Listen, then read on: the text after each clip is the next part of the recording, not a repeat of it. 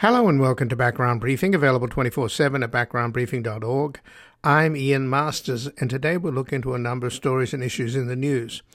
We'll begin with yet another mass shooting in Half Moon Bay, California, in which 7 lives were lost, just days after a mass shooting in Monterey Park took 11 lives, and before that 6, including a teenage mother and her baby, were shot in a horrific cartel massacre in Goshen, California. So far, just a little over 3 weeks into the year, there have been a record 39 mass shootings in the United States, which means 2003 is on track to exceed the record 690 mass shootings in 2021. Joining us is John Donohue, a professor of law at Stanford Law School and a research associate at the National Bureau of Economic Research. He has written numerous publications on gun control policy and is the author of Shooting Down the More Guns, Less Crime hypothesis. Then we'll examine the anti-Putin partisan movement inside Russia and Ukraine's use of foreign fighters from the Caucasus, Central Asia and Chechnya, along with displaced Tatars and Turkic-speaking refugees. Joining us is Douglas London, a retired senior CIA operations officer and a professor at Georgetown University's Center for Security Studies.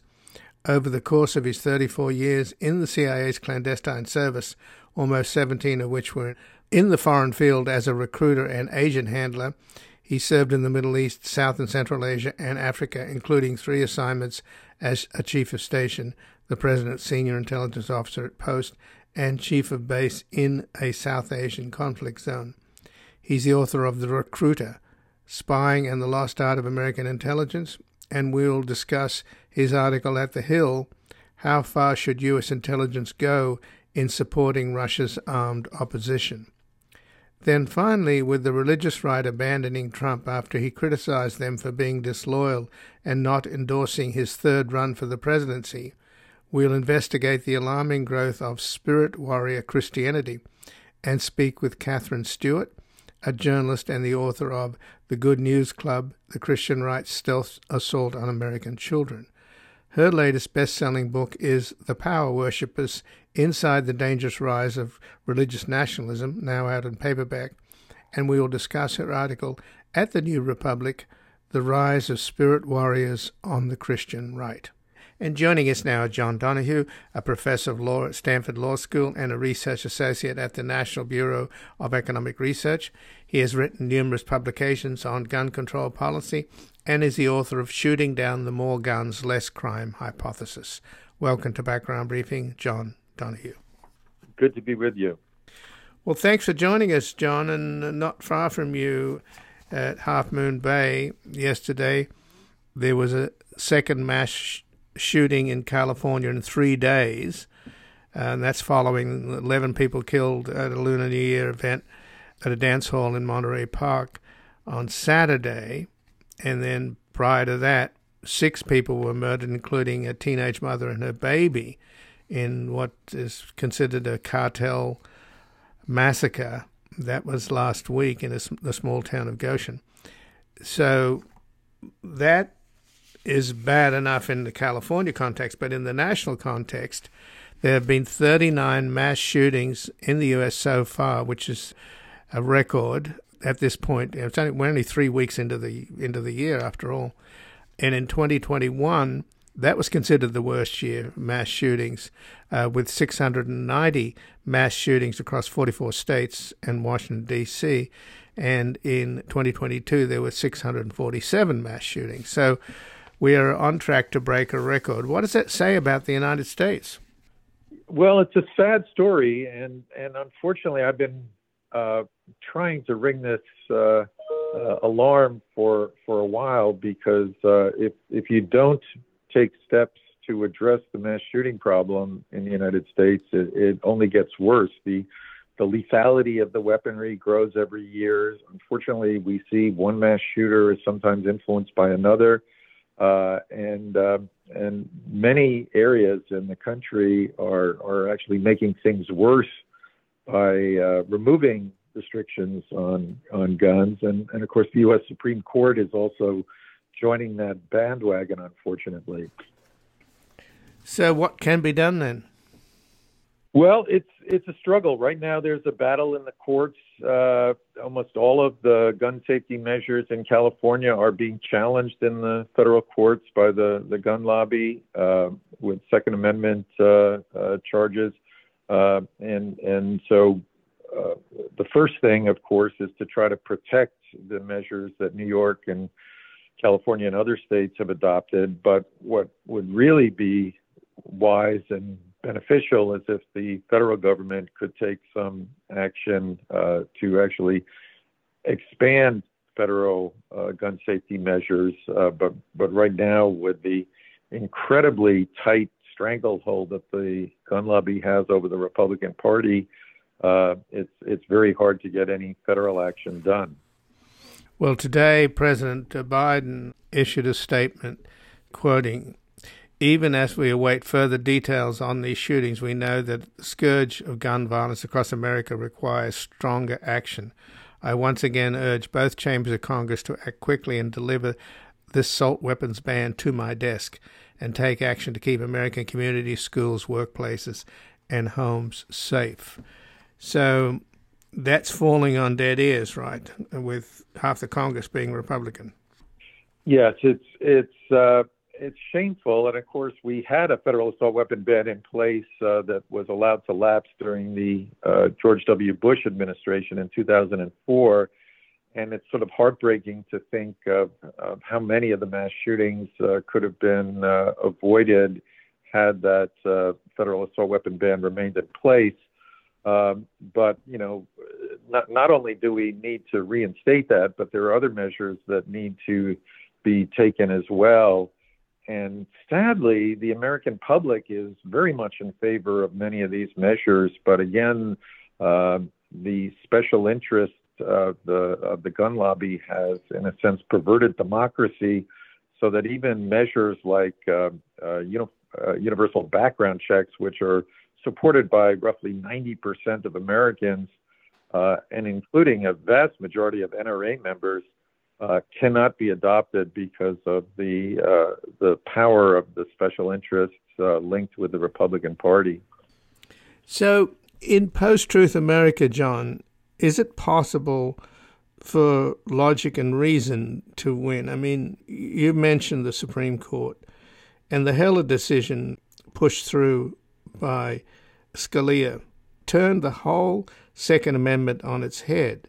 The Second Amendment says the state shall have well-regulated militias being necessary for the security of a free state, and the citizen's right to keep and bear arms shall not be infringed. Now, we are neither free or secure. We're not in a free state, and we're not in a secure state, because we can't go to the movies, we can't go to the mall, we can't go to schools, we can't go to church without the threat of being killed. So the predicate to the Second Amendment should be brought back. Is there any way to bring it back? Because the citizen's right to keep and bear arms has led to this kind of insanity, whereas the rest of us, the broader society, are living in fear in order for a minority of people to have the right to strut around with an assault rifle, which makes no sense.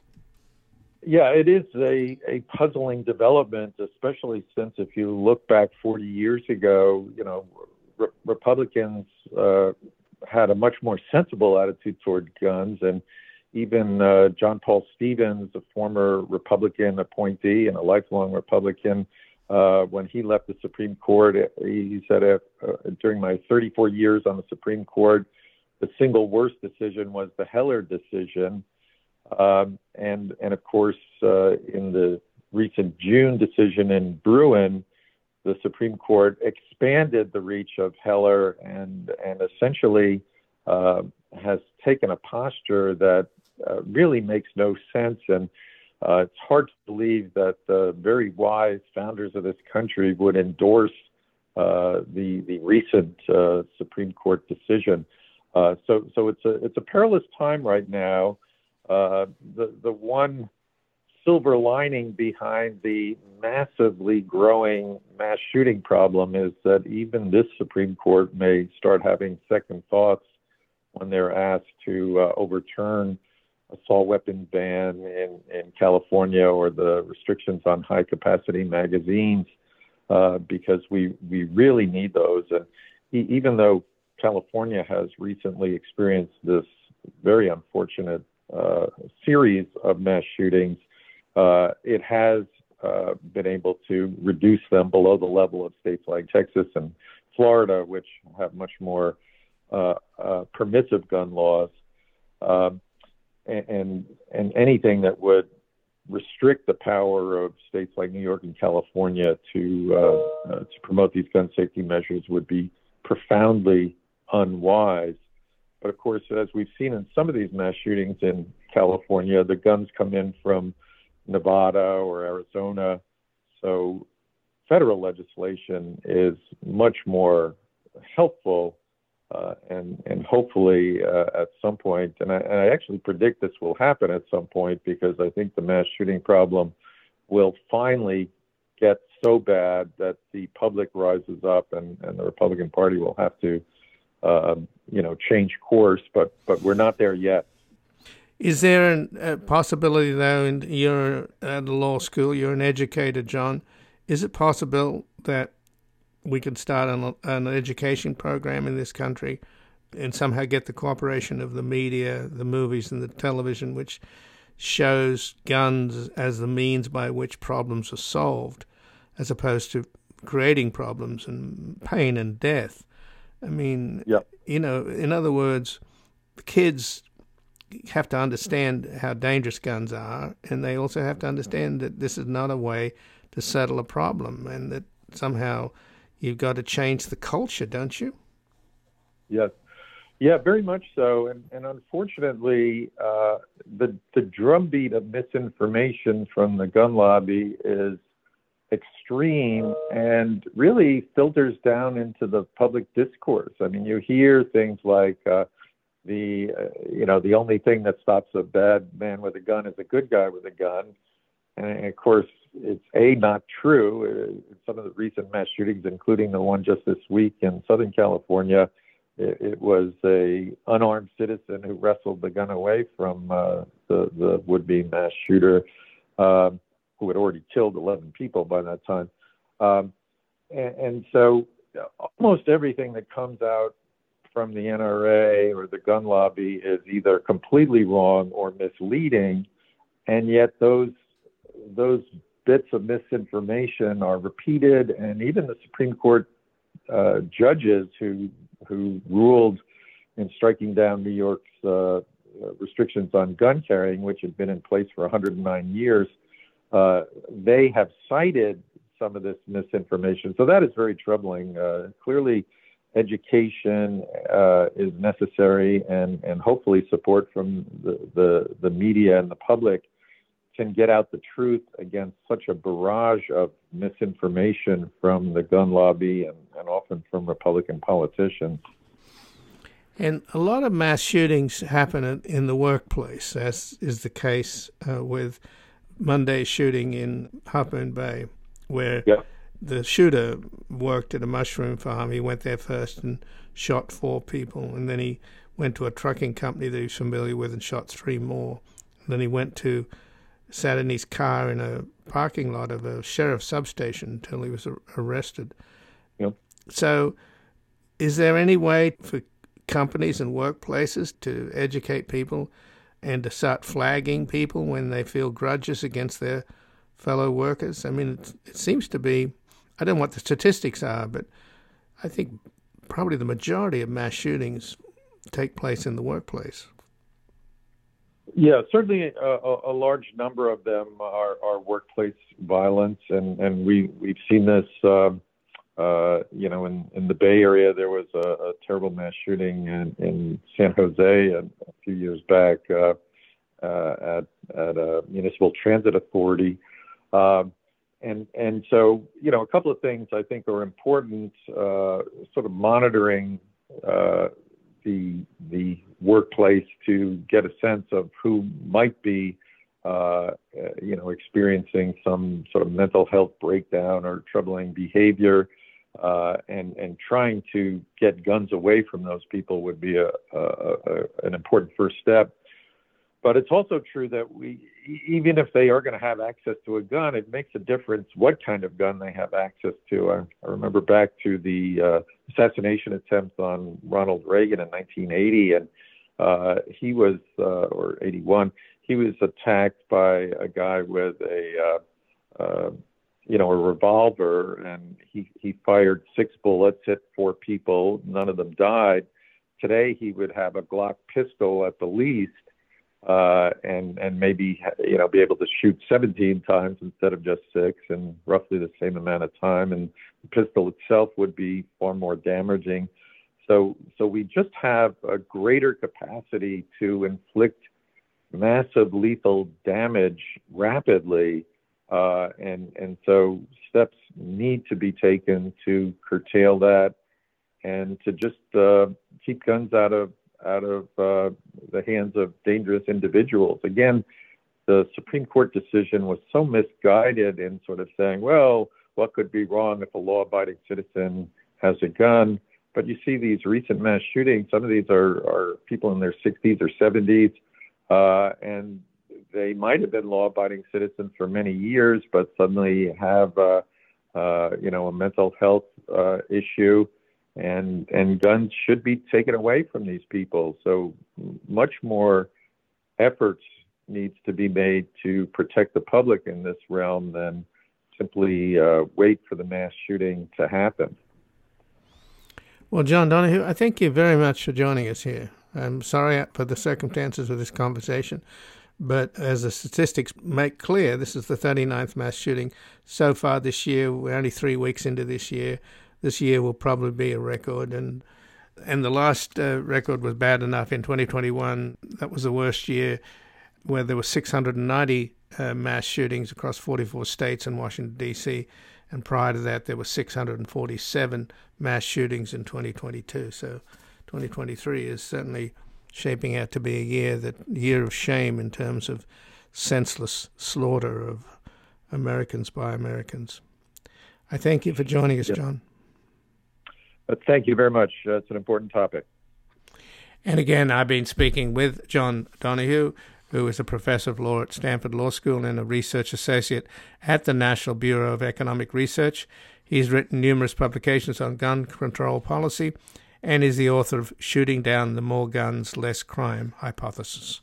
We're going to take a brief station break and back examining the anti-Putin partisan movement inside Russia and Ukraine's use of foreign fighters from the Caucasus, Central Asia, and Chechnya, along with displaced Tatars and Turkic-speaking refugees. There is no one to turn to, and what will you do when the blood of American is poured out over you?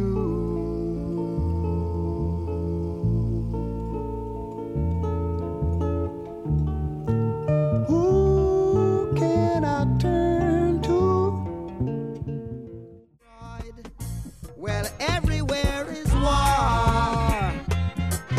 Miss a war. War in the east, war in the west, war up north, war down south, war, rumors of a war, and until that day. Welcome back. I'm Ian Masters, and this is Background Briefing, available 24/7 at backgroundbriefing.org. And joining us now, Douglas London, a retired senior CIA operations officer and a professor at Georgetown University Center for Security Studies. Over the course of 34 years in the CIA's clandestine service, almost 17 of which were in the foreign field as a recruiter and agent handler, he served in the Middle East, South and Central Asia, and Africa, including 3 assignments as Chief of Station, the President's Senior Intelligence Officer at Post, and Chief of Base in a South Asian conflict zone. He's the author of The Recruiter, Spying and the Lost Art of American Intelligence, and has an article at The Hill, How Far Should U.S. Intelligence Go in Supporting Russia's Armed Opposition? Welcome to Background Briefing, Douglas London. Nice to be back with you, Ian. Thank you.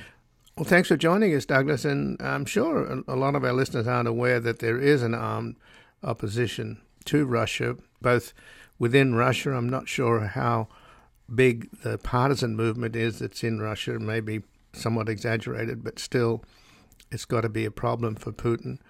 But there are a number of Russians and also Chechens and others, Tatars, etc., fighting for Ukraine. So give us a sense of what kind of numbers we're talking about. Ukraine, at the beginning of the Russian invasion after February 24th, reported having 20,000 foreign fighters amongst their legion pool. Now, that's March of this year, but the dynamics have to go beyond just those who are fighting for the Ukrainians. The Russians themselves have put a great number of foreign fighters or ethnic minorities in the field on their side. Putin has tried to avoid putting the pressure on his base of support, which is really the more urban and affluent Russian communities in the likes of Moscow and St. Petersburg and their major cities.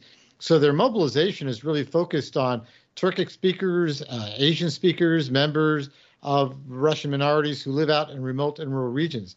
While they're fighting for Russians now, these are largely aggrieved communities in Russia, those who are not getting real national resources, real development, because they're less meaningful to Putin, except for the territory they occupy. And I think their exposure to the war, even fighting for Russia, and perhaps because they're fighting for Russia and often being used as cannon fodder in these engagements, really could stir up some of these historic divisions and be something that comes home to roost. And that doesn't even count the number of Central Asians that are fighting either for Russia or for the Ukrainians, many of whom also have grievances with Putin and Russia over the years. So does that mean that when these soldiers come home after seeing their comrades slaughtered and not being properly supported and supplied, does that mean that they turn against the government? I mean, we know that the prisoners that Prigozhin recruited are dying in droves, but because they're pardoned, presumably they will come home, at least the survivors. So is that a problem for Putin? I think we could look at the foreign fighters who've been involved in conflicts over the last 30 years, which have predominantly been foreign fighters going on jihadist causes.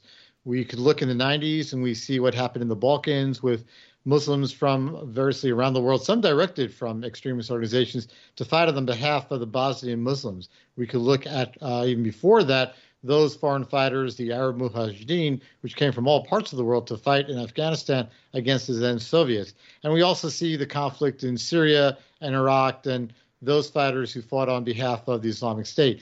Now, a number of those went fighting for a cause, but while they were there, they became radicalized. And while I'm not suggesting these are going to become Islamic radicals among the foreign fighters, very few of whom are necessarily Islamic, though there are groups of them, they will come home to seeing the repression that their own people have faced. And like a lot of the foreign fighters of these past 3 decades, decide to take up the cause of revolution in their own home state. So I think that's really an issue that Putin is gambling on, where he's looking for the near-term value of getting these minorities who are not really going to upset his base, his political base, if you would, but I think they're going to bring home radical ideas. And I think also the communities they leave behind will see how their sons and their brothers and fathers are being used by Putin for a cause that really does very little for them.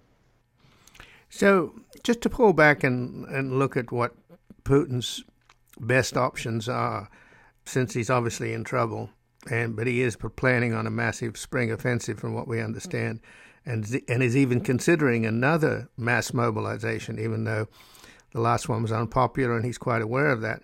To my mind, Douglas London, Putin's best play might well be an active measures campaign to influence the Republican House to cut funds to Ukraine. What do you think of that possibility? I certainly think he's already been doing that. I think certainly as we were coming to the midterm elections, Russian intelligence services and their cyber activities were at least amplifying themes that sadly at times the American GRP was advertising itself about America first and looking to our own southern border and not investing so much in Ukraine, casting this as foreign aid and charity that was better used at home. I think there's certainly clear indicators that he was already doing that, and his services were doing that. Certainly, he will continue to do that. The Russian services are always very active in these degrees. In fact, there's recently been reports tying Russia to this far-right movement. I think it's called the Russian Imperial Youth, with a series of letter bombs that were conducted against the Spanish Prime Minister's office, I believe the Ukrainian and American embassies, and some other Spanish officials, as what's read as a signal from Putin that if you continue to support Ukraine in this conflict, that more harm could be done. So whereas the Russians don't do particularly well on strategic intelligence, and I think that's clear in the failed calculus that Putin used in believing his troops would do well, they'd be seen as liberators, and the Ukrainians wouldn't put up much of a struggle, and the West would do little more than protest loudly. They are very active and very persistent in active measures, which includes disinformation, influence operations, as well as sabotage and assassination campaigns. So already Russian propaganda over Dnipro, where the Russian missile hit an apartment building and I think 40 plus people died, that's already over here influencing elements of the American right, like Tucker Carlson on Fox, and elements of the American left as well, that it was a Ukrainian missile, a false flag operation. And then you've got the fact that now the deputy defense minister has been fired for corruption. That plays into the Russian narrative that has traction over here, right? Particularly amongst the sort of pro-Putin caucus in the House. That why are we giving money to these people if they're so corrupt? Ukraine has to certainly balance their messaging, and indeed the messaging from Russia, which we've seen picked up by the American right, is that you can't trust the Ukrainians with the money, with the material. These weapons are going to fall in the hands of people who are enemies of the United States or be used for profit. So Zelensky has, an important job to make sure that he meets the expectations of those who are providing support and addressing issues of corruption, because it's clear Ukraine has a history of corruption, as does Russia and all the former Soviet states. But indeed, this is fodder for the Russian disinformation campaign, as well as political campaigns in America on the part of the right. The suggestion that this was a Ukrainian missile and a false flag, or even allowing for the possibility that it was a Ukrainian counter-fire missile going after Russian incoming missiles that did the damage. The truth is, the reality of forensics is such that it's clear to establish whose weapon, whose missiles these were. We see the Iranian drones, and despite denials by Iran and the Russian government, the components of those drones and the letters and the writing clearly point back to Iran. But yet there's been such an effective job done by this disinformation that undermines the credibility of expertise. It undermines certainly the credibility of the press and even American institutions. So people are going to listen to whoever they choose to believe, whether or not they're preaching the reality or preaching fabrication. So that will be a continuing effort on the part of the Russians, and they're doing it in an unfortunate complementary campaign with the American right. And we'll have to see some maybe perhaps continued declassification of good intelligence on the part of the United States and others, as well as good forensics. And we do see excellent open source forensics campaigns being launched by nonprofit groups, NGOs, and the press that does sort of counter the propaganda that Russia is using.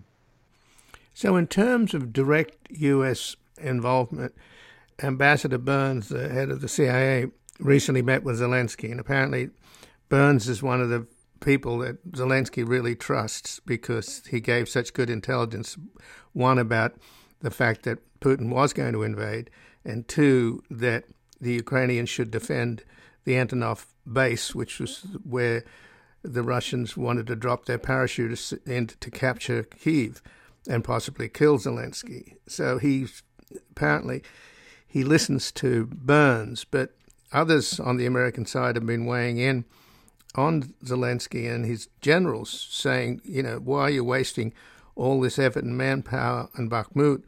Why don't you plan an offensive in the south? So what's your sense of that, Douglas? I don't think the Ukrainians are blind to the strategic impact on the battlefield. But again, this is not just being fought as a military campaign, it's a political campaign. And I would interpret their commitment, Ukraine's commitment to some of these locations, which may not have as much strategic value as having political value, and concern over the appearance of losing ground, concern over the appearance not just to outsiders who are providing aid, because it's been clear that a lot of the support from the West, the number of systems and the more sophisticated systems, have come only as a consequence of Ukrainian military success.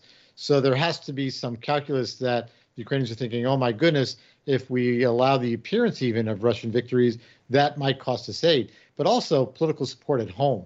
I think for Zelensky, it's important to at least have the appearance that the Ukrainians continue to be on the march, on the move, and that if anything, they just need more time, more support, more military assistance to press their offensive as opposed to still fighting on the defensive side. So while military planners on the U.S. strategically looking at the battlefield going, well, the cost versus gain of what you're doing doesn't have military strategic advantage, I think there's also political reasoning. And that's a harder component for American military strategists to understand and even interpret. I would imagine the U.S. intel community is explaining that context to decision makers, which is why you hear less of that coming, I believe, from the likes of the White House. So what do you think, though, is going on in terms of Putin's? I mean, Putin's rejected the Ukrainian offer to peace talks through the United Nations, and their rejection was just totally absurd with that ludicrous propaganda that they're fighting the fascists, when in fact Russia's looking more and more like a fascist state. So there's no chance of a diplomatic solution. Putin is invested in another round of what he tried to do initially, and he's apparently going to build up his forces in Belarus and attack on all fronts sometime in the next month or so. Do you think that is in the cards?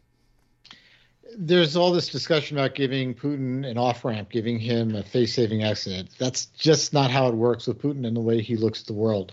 The more he sees overtures like that coming at him suggests to him a sense of weakness against which he's going to double down.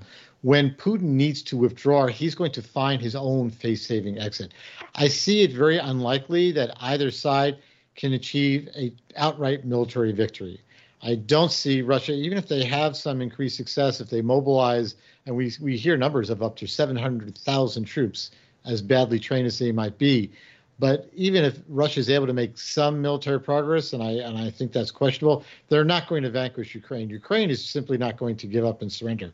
They really can't. I mean, it's an existential crisis. Even if assistance from the West drops down, I think Ukraine will fight till it's an insurgency and keep doing what they can to bleed the Russians. On the other hand, the Russians aren't going to stop, and Ukraine isn't going to be able to take over Russia, for goodness sakes, even if they can secure Crimea in some amazing opportunity if it should arise and they have the right weapons. I don't see Russia giving up unless Putin decides it has become too costly.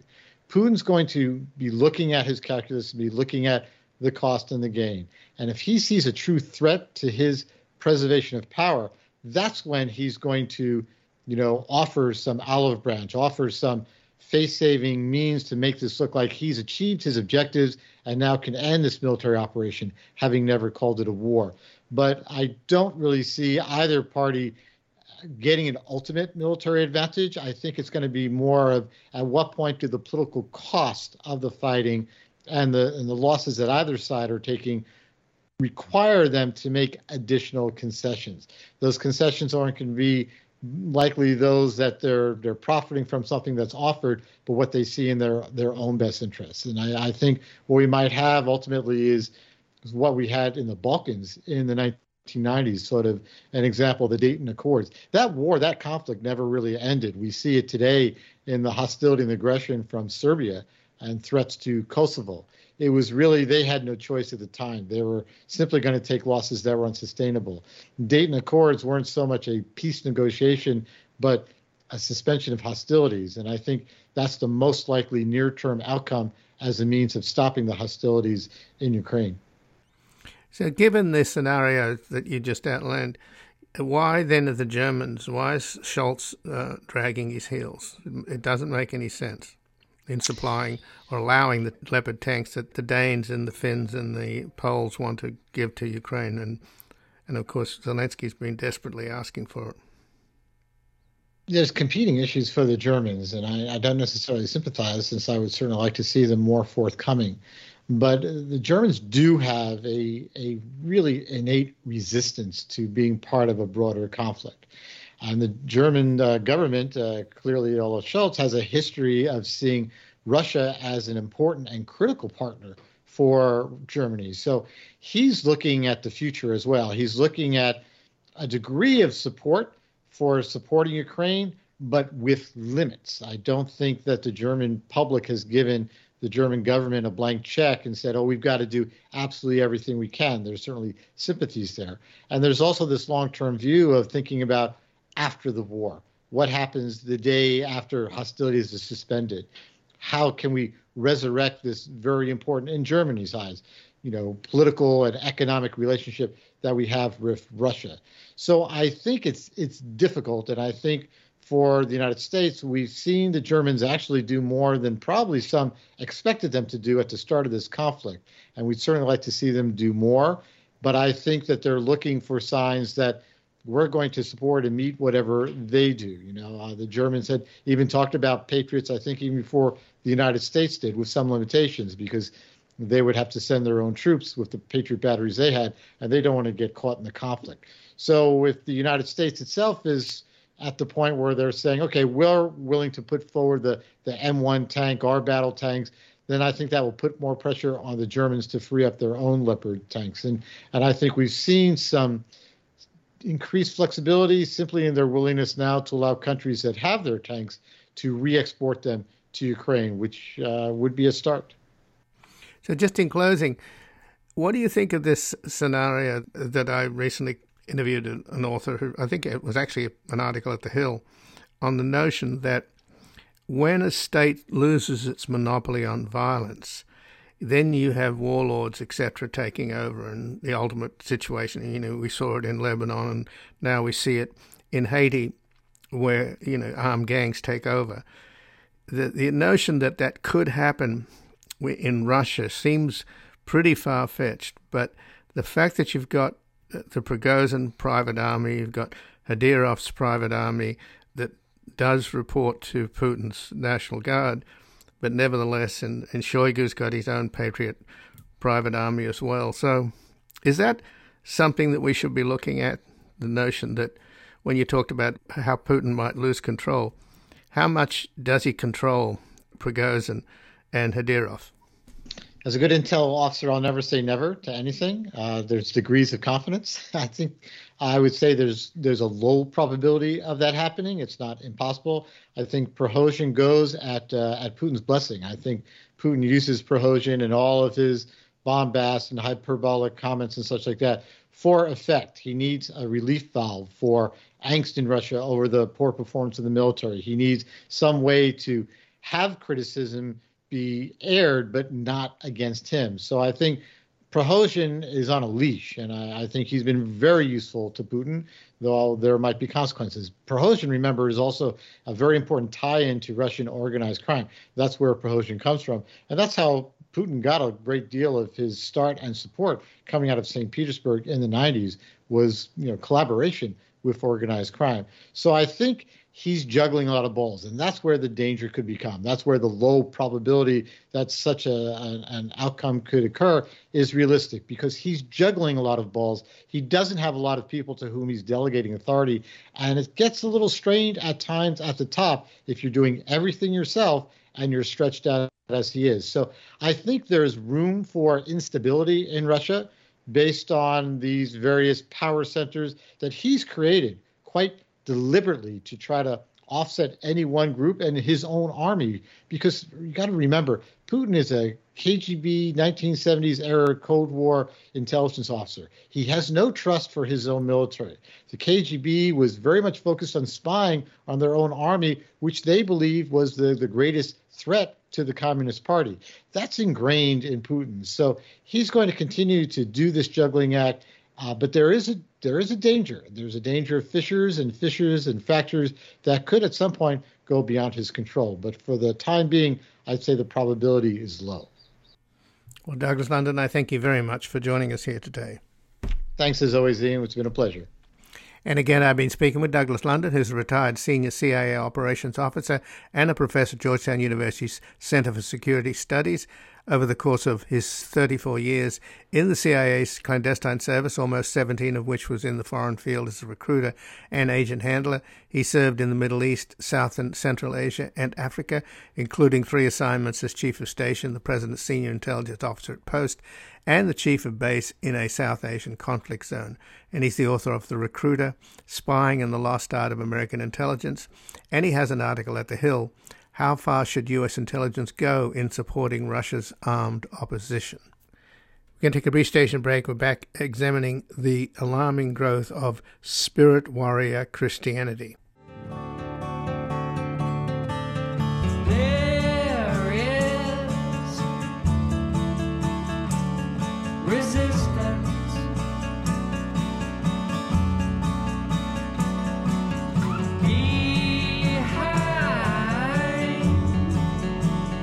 enemy lines.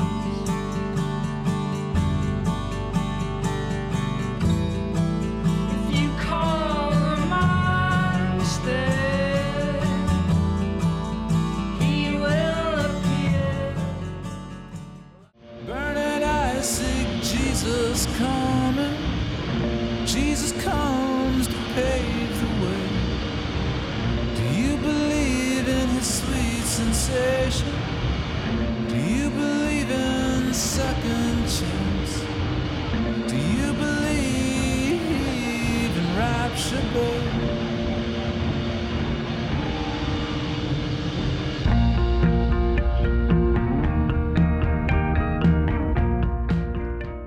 Welcome back. I'm Ian Masters, and this is Background Briefing, available 24/7 at backgroundbriefing.org. And joining us now is Katherine Stewart, who's a journalist whose recent work has appeared in the New York Times, The Nation, The Atlantic, and The Guardian. She's the author of The Good News Club, The Christian Right Stealth Assault on American Children. And her latest book is the award-winning The Power Worshippers, Inside the Dangerous Rise of Religious Nationalism, now out in paperback. And she also has an article at the New Republic, The Rise of Spirit Warriors on the Christian Right. Welcome to Background Briefing, Katherine Stewart. Thank you so much for having me. Well, thanks for joining us, Katherine. And just in terms of the politics of the Christian right, I just wanted to touch on it, given that earlier this week, Trump, in an interview, said that evangelical leaders are showing signs of disloyalty towards him because they haven't endorsed him in the 2024 campaign. And then Franklin Graham has come out and saying, and he was a big booster of Trump, of course, in 2016 and 2020, and he's come out and saying he's not going to endorse Trump, as has Robert Jeffress, who was also a big Trump booster. And he just had a big rally with Mike Pence and thanked Mike Pence for saving the Constitution on January the 6th. And incidentally, today we learned that classified documents were found at Mike Pence's home in Indiana. So what do you make of the politics on the religious right? They seem to be gravitating to support Ron DeSantis, even though he, of course, is Catholic. Well, Ron DeSantis may be Catholic, but he's doing everything he needs to do to win the support of the leadership of the Christian nationalist movement, and he'll absolutely give them everything they want, the way Trump did. He's behaving, frankly, like an authoritarian. He's litigating, instead of solving the problems of his state, he's litigating what he calls woke culture and focusing on sort of issues that, frankly, don't have a ton of relevance to most American families. He's censoring books. He's trying to demonstrate his so-called pro-life bona fides.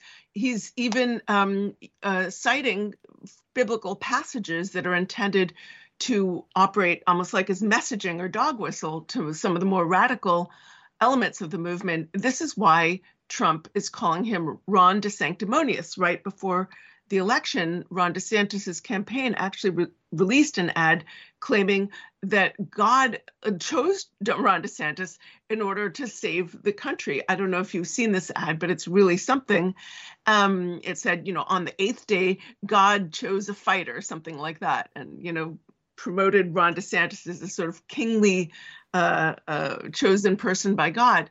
And here's the thing. The Christian nationalist movement leadership delivers such a large and reliable slice of the Republican vote that anyone who wants to have a career, certainly on the national level and very often on the state level, and who's a Republican, knows that they have to give these leaders what they want in order to get that slice of the vote. So I think a lot of the religious right leaders do not want Donald Trump. They think he has too much baggage, and they'd rather go for someone like Ron DeSantis, who's frankly a bit clever, perhaps comes with a bit less baggage, but is still going to do what they want at the end of the day. He's going to appoint right-wing justices to the courts. He's going to give them the policies that they want, the privileges that they want, and of course, the access to public money that they're very much after. So let's talk about spirit warrior Christianity, which DeSantis is embracing.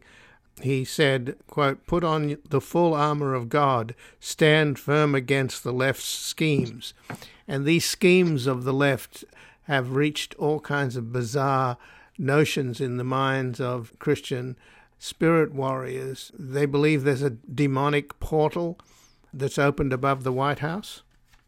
That's right. Look, there's kind of, I think let's pull back for a minute and talk about the fact that religion in America is evolving. It's not a static thing. I spend a lot of time looking at the religious right in America, and within that group, there's frankly been a substantial shift in the direction of increased, I would say, militancy and support for authoritarianism. And some of the new religious movements, such as right-wing Pentecostalism and neo-charismatic movements, are completely identified with this militancy and support for authoritarianism. And, there's a group called the New Apostolic Reformation, and there are other neo-charismatic groups. But what we're really talking about is not any particular denomination or collection of denominations, but a certain style of religion and a shared language. And it even shows up among some right-wing Catholics like Ron DeSantis or Mike Flynn, who identifies as a Catholic, or some right-wing Presbyterians and Baptists or non-denominational Christians and others. So and Bolsonaro, right? He's a Catholic. Absolutely. So this kind of intensification of verbal warfare and references to spiritual warfare is very closely connected to shifts in the Christian nationalist movement's messaging and outreach. Over the past 15 years, I've been attending religious right conferences and strategy meetings and gatherings. And in recent years, this shift has been very much in evidence. So this past year, I attended the Road to Majority Conference. It's an annual conference sponsored by Ralph Reed's Faith and Freedom Coalition. And it took place in Tennessee. And there were 2 sessions on Seven Mountains Dominionism, the idea that the so-called right-thinking Christian should dominate and seize control of all the so-called mountains or molders of cultures to, what they call take dominion back from Satan. And look, for many years, folks who openly endorsed Seven Mountains Dominionism were nowhere near these major conferences of the Christian right. These kinds of ideas were considered too militant and too extreme and perhaps heretical. But these days, they are a regular feature of a lot of these types of conferences. So there's also a component, is there not, in terms of these right-wing militias, like the Oath Keepers and the Proud Boys? Aren't they also somehow dabbling in spirit warfare, I guess is the way to put it? Absolutely. For a long time, some of these right-wing militia groups and white nationalist groups some of them had a sort of religious rhetoric that they used, a kind of religious ideology that was very much part of what they did. But I'm thinking about groups like the Proud Boys. They were not particularly a religious group. And all of a sudden, look, Trump, the movement pre-existed Trump, but he gave it rocket fuel. He really gave it a lot of power. And I think a lot of these groups recognized the power of exploiting religion. And all of a sudden, the Proud Boys started adopting much more overtly religious language. So what is their militant end here? I mean, we know their religious philosophy is certainly not rooted in the Bible. It's, if anything, it's rooted in kind of Victorian English onward Christian soldiers kind of Christianity, isn't it? Well, if you look at the roots of where this comes from, it's really about dominionism, a kind of authoritarian form of order. Movement leaders want three things. It's very clear. They want power and access, political access. They want policies that privilege certain approved groups in society and that sort of direct contempt toward people who are not seen as conforming, the sort of insider versus outsider game. And they want access to both private money and public money. And really, it's a game that's all about power, and that's where it all really comes from. We can see really deep roots in our society in America. We can actually see roots of this in the sort of pro-slavery theologians, such as leaders of the Southern Presbyterian Church, who actually argued for. They said, that slavery was scriptural, and this was part of God's established order. And they cast those who were arguing for equality and racial justice as heretical and as demonic and satanic and as frankly socialist and communist. They were like very, I would say the sort of segregationists who followed them said that if you were supporting desegregation, you were a socialist and a communist and godless and satanic and all that. But so, sort of to trace the roots of this in our own society would take quite some time. But this is not remotely unique to America. This is a kind of situation that we see all over the world when you have leaders like Vladimir Putin in Russia, or let's not just look at Christianity, let's look at Modi in India, or let's look at the leaders in Iran. When these leaders bind themselves very tightly to ultra-conservative religious figures in their own countries in order to consolidate a more authoritarian form of political power. We rightly recognize this as religious nationalism, and they do it they do this sort of, bubble wrapping themselves in sanctimony in order to guard against any investigation of their corruption, guard against any investigation of the abuses they're perpetrating against their own people. But we've seen this spirit warrior Christianity already in many ways capture countries in Central and South America. In Brazil, it's a powerful part of the support behind Bolsonaro, who narrowly lost in the last election. Guatemala, it's quite rife, is it not, in Guatemala? So are we becoming more like, as you say at the end of your article, let me just quote it, religion in America is starting to look more like religion in Brazil and Guatemala because America in some aspects is starting to resemble Brazil and Guatemala, increasingly unequal, bitterly divided, corrupt, rife with disinformation, and unstable. That's true. A lot of people talk about political polarization in America, and they say that they note that we're polarized as never before, and the implication is that both sides are at fault. But there's one political party in our country that is really trying to promote conspiracism and disinformation. That is, they know if you can separate a large number of people from the facts, you can control them. You can control their vote much more easily. And it also makes it harder for the country to come together and tackle our real challenges, the challenges that the bread and butter issues that matter to most American families. But for many of these so-called spirit warriors, they're promoting a kind of political chaos. And the chaos is the point. It makes a country less governable and less rational, and that clears the way for an authoritarian leader who can step up and, like a strongman, who can step in and say, I alone can fix it. Well, Catherine, you're almost describing the Freedom Caucus that is the tail that wags the dog in terms of controlling the House. since McCarthy sold his soul bit by bit to the point he has nothing left to these right-wing radicals of that you describe, and they wrap themselves in religion, do they not? The Marjorie Taylor Greens, etc. Absolutely. They absolutely do. And they're like deeply irrational, and they're promoting irrationalism among their followers. Sometimes you have to ask yourself, how much of it do they believe? But in a way, it doesn't matter what they personally believe.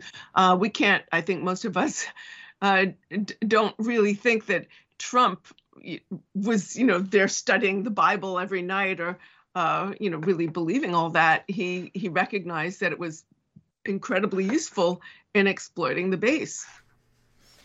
But it has a kind of QAnon feel to it when they talk about demonic portals opening above the White House. I mean, that's a bit like this idea that the Democratic Party are all drinking babies' blood and are pedophiles. I mean, it's about as loony as that, isn't it?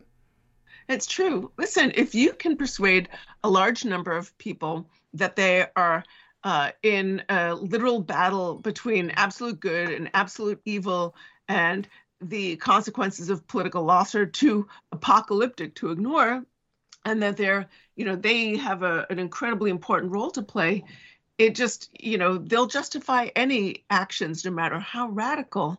I think about January 6th, and I think about the fact that a lot of the people who stormed the Capitol had been really led to believe that the election was stolen. And so they were, prepared to perpetrate these incredibly radical actions and call themselves patriots, even as they are storming the Capitol and threatening to kill elected leaders and trashing our electoral system, which is the pillar of our democracy. But that sort of lie of the stolen election is really now at the heart of the Republican Party. And the spirit warrior Christianity is at the heart of Pentecostalism, isn't it? And there are 600 million Pentecostalists worldwide, which is a quarter of all Christians. So this is not a fringe movement. No, I mean, we have to remember that Pentecostalism in America is very diverse. And there are large numbers, for instance, of Black Pentecostal churches that are very much committed to equality, racial justice, and a sort of ethos of the common good. But this type of irrationalism, not everyone caught up in the fervor for spirit warrior types of religion comes down on the same side of the political aisle. But the style of religion is ripe for political exploitation, mainly from the right, because it's a way of sort of directing a lot of people's sort of anxieties about their lives and telling them that they alone, they have an incredibly important role to play. But then this sort of religious entrepreneurs sort of seize upon that and have used it to draw people into these sort of radical right movements. Well, Catherine Stewart, I thank you so much for joining us here today. Great to speak with you, as always. This has been Background Briefing. I'm Ian Masters. I'd like to thank producer Graham Fitzgibbon, and this program is available for podcasting at backgroundbriefing.org, where you can sign up for our email updates as well as subscribe wherever you get your podcasts. If you like this program, you can help us reach more listeners by taking a moment to rate and review us on iTunes, Google Play, iHeartRadio, or wherever you get your podcasts. And please do share the program with friends and family and colleagues on Twitter and Facebook. And I'll be back again tomorrow with another Background Briefing. Bye for now. Sing something to me, an angel song about the home of the brave in this land here under the free. One time